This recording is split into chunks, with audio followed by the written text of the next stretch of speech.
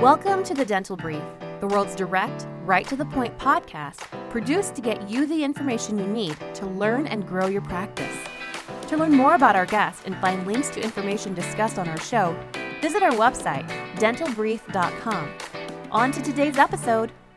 Hello, everyone. Welcome to another episode of the Dental Brief. Today we have another guest who has been part of the dental community for quite some time, who works as a hygienist. Go ahead and say hello, Lauren. Hello. Thank you so much, Patrick, for having me on the Dental Brief. Yeah, we're excited to have you here. We're excited to talk about today's subject. So, Lauren, you work as a hygienist.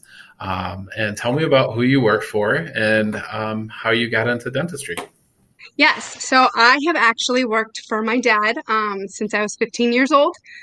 He kind of pulled me in one summer and didn't quite give me a choice, but trained me in about a week to be his assistant. And I never really left. So I love working with my dad. I love being his hygienist. He's always big on always improving in your career. So I've gotten to work with many great consultants throughout the years. He's a dentist that very much doesn't want to have to do hygiene. So he was able to give that over to me, which I've absolutely loved. And I just recently started a business with my sister. And we started, coaching, helping different offices. And I realized I absolutely love it. So yeah, that's what we're doing now. At bonddentalconsulting.com. Let's talk a little bit about why you're in the episode today. This is, I think, interesting. This is going to be an interesting subject and something that's very important for our listeners today. So you're here to talk about the intraoral camera. Yes, I am. Yeah, so this is an amazing piece of equipment, right? Yes. A lot of practices invest a great deal of money in this piece of equipment. And then they use them all the time, and they use them so much they wear out. Well, yeah, that would be the goal. Right. But that's not what not really always happens. the case. That's not It's what not. really happens. Yeah. So people buy these, and they collect dust often. Yeah, right?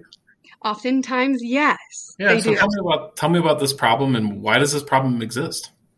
I think this problem mainly exists from a lack of confidence, which is something I totally get being a hygienist.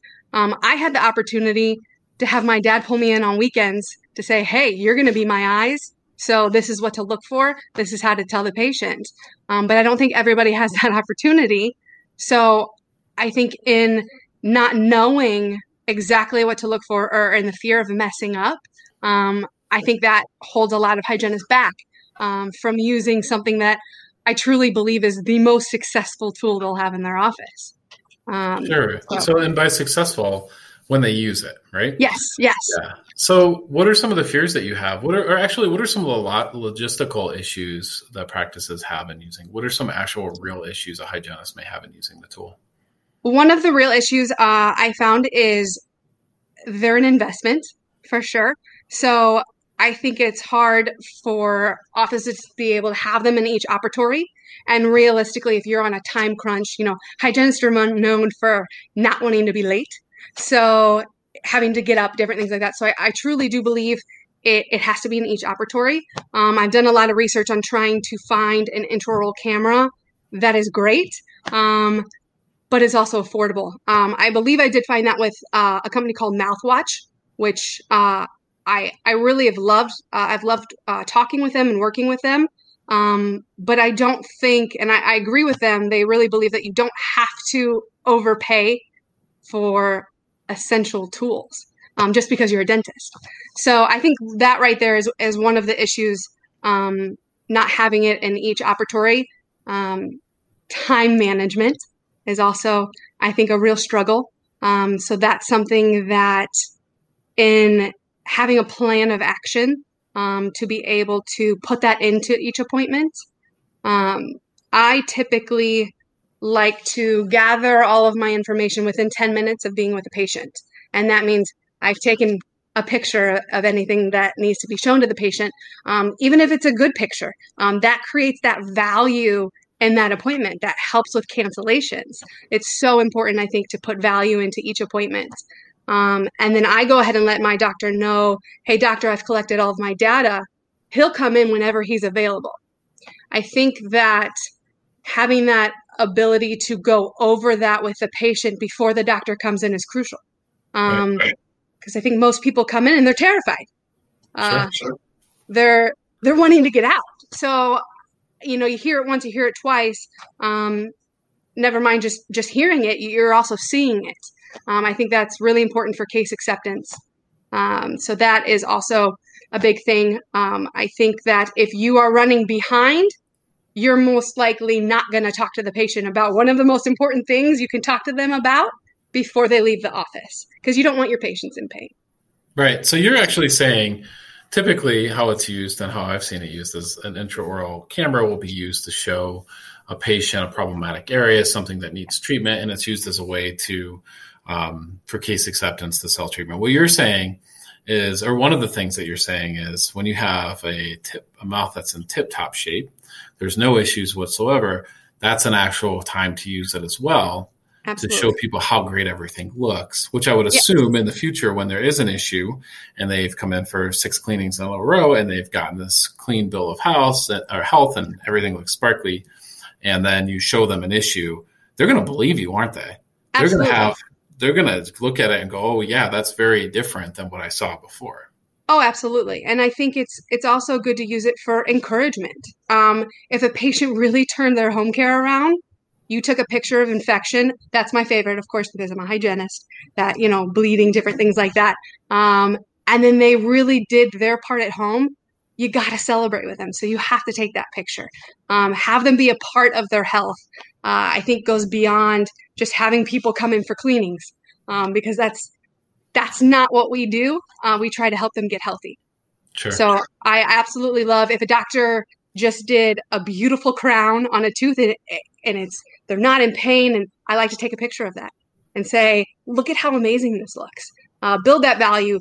I mean, it goes into so many different things. I could talk forever about this, but referrals, that's kind of how it just is going to make that appointment so much different than if you're just talking to them and telling them what they need to do. So right now, the average practice, most practices, I wouldn't say the average practice, so most practices are not using the camera on every patient, even if they have plenty of them sitting around, they're collecting dust.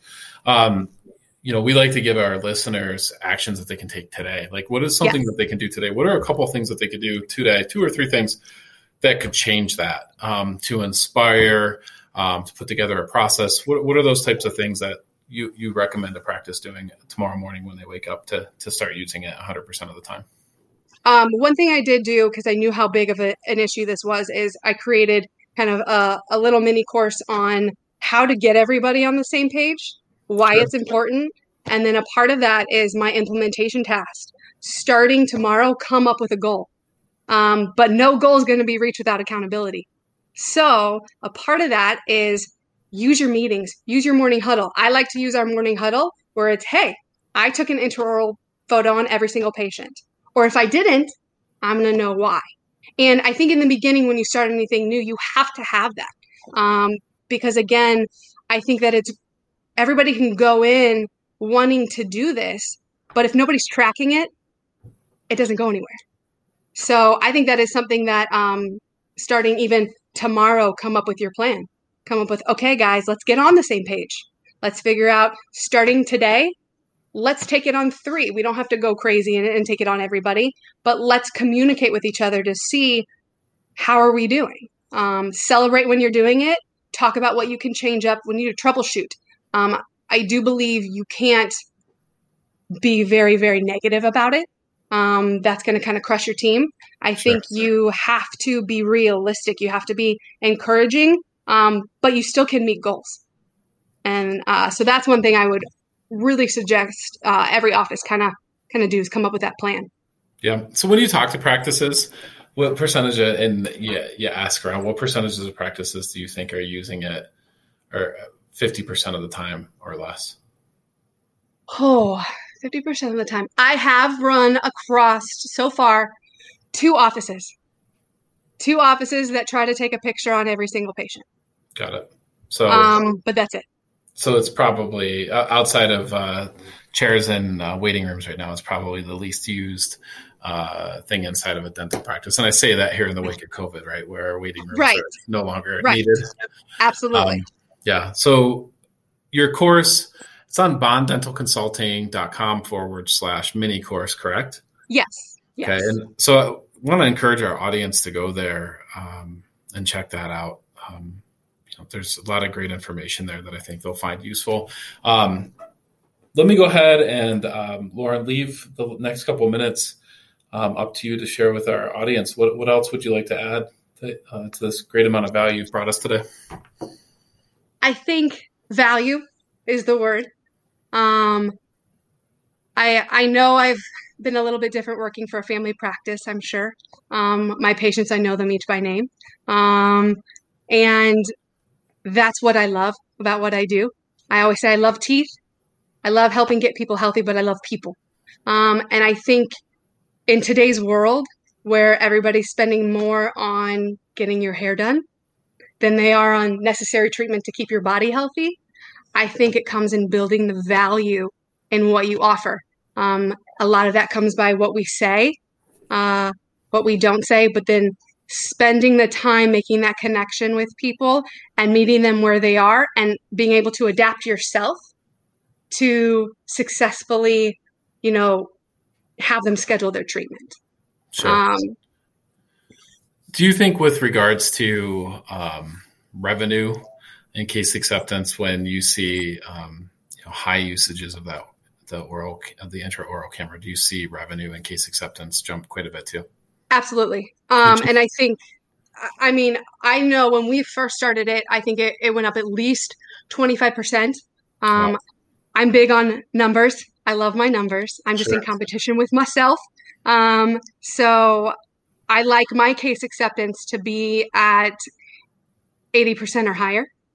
And so it took us a little while to be able to get there and find out exactly what words we need to change and different things like that. And if somebody is struggling a little bit in case acceptance, being able to talk about it.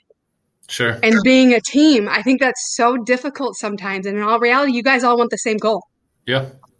So yeah, and I think too, I've been seeing this a lot, and it clicked on me. I always hear dentists talk about how upsetting it is that everyone quote hates the dentist. Right. I think once people understand how valuable oral health is to their overall health, they no longer hate the dentist. They actually enjoy going. They like going. It becomes like the gym. Sure, it's not the most comfortable experience in the world, right? But neither's the gym, right? But we still go. We still do it. So I want to thank you very much, Lauren. It's a pleasure having you here. I'm glad that you're in the consulting role and helping dentists. I think this is an area that so many need help with, hygienists as well. So thank you so much for coming on. Thank you so much, Patrick. I enjoyed it. Thank you for joining us on today's episode. Did you know you can weigh in on today's topic on Facebook? Search The Dental Brief on Facebook or visit our website, dentalbrief.com, and just follow the link. We look forward to having you join us again on another episode of The Dental Brief.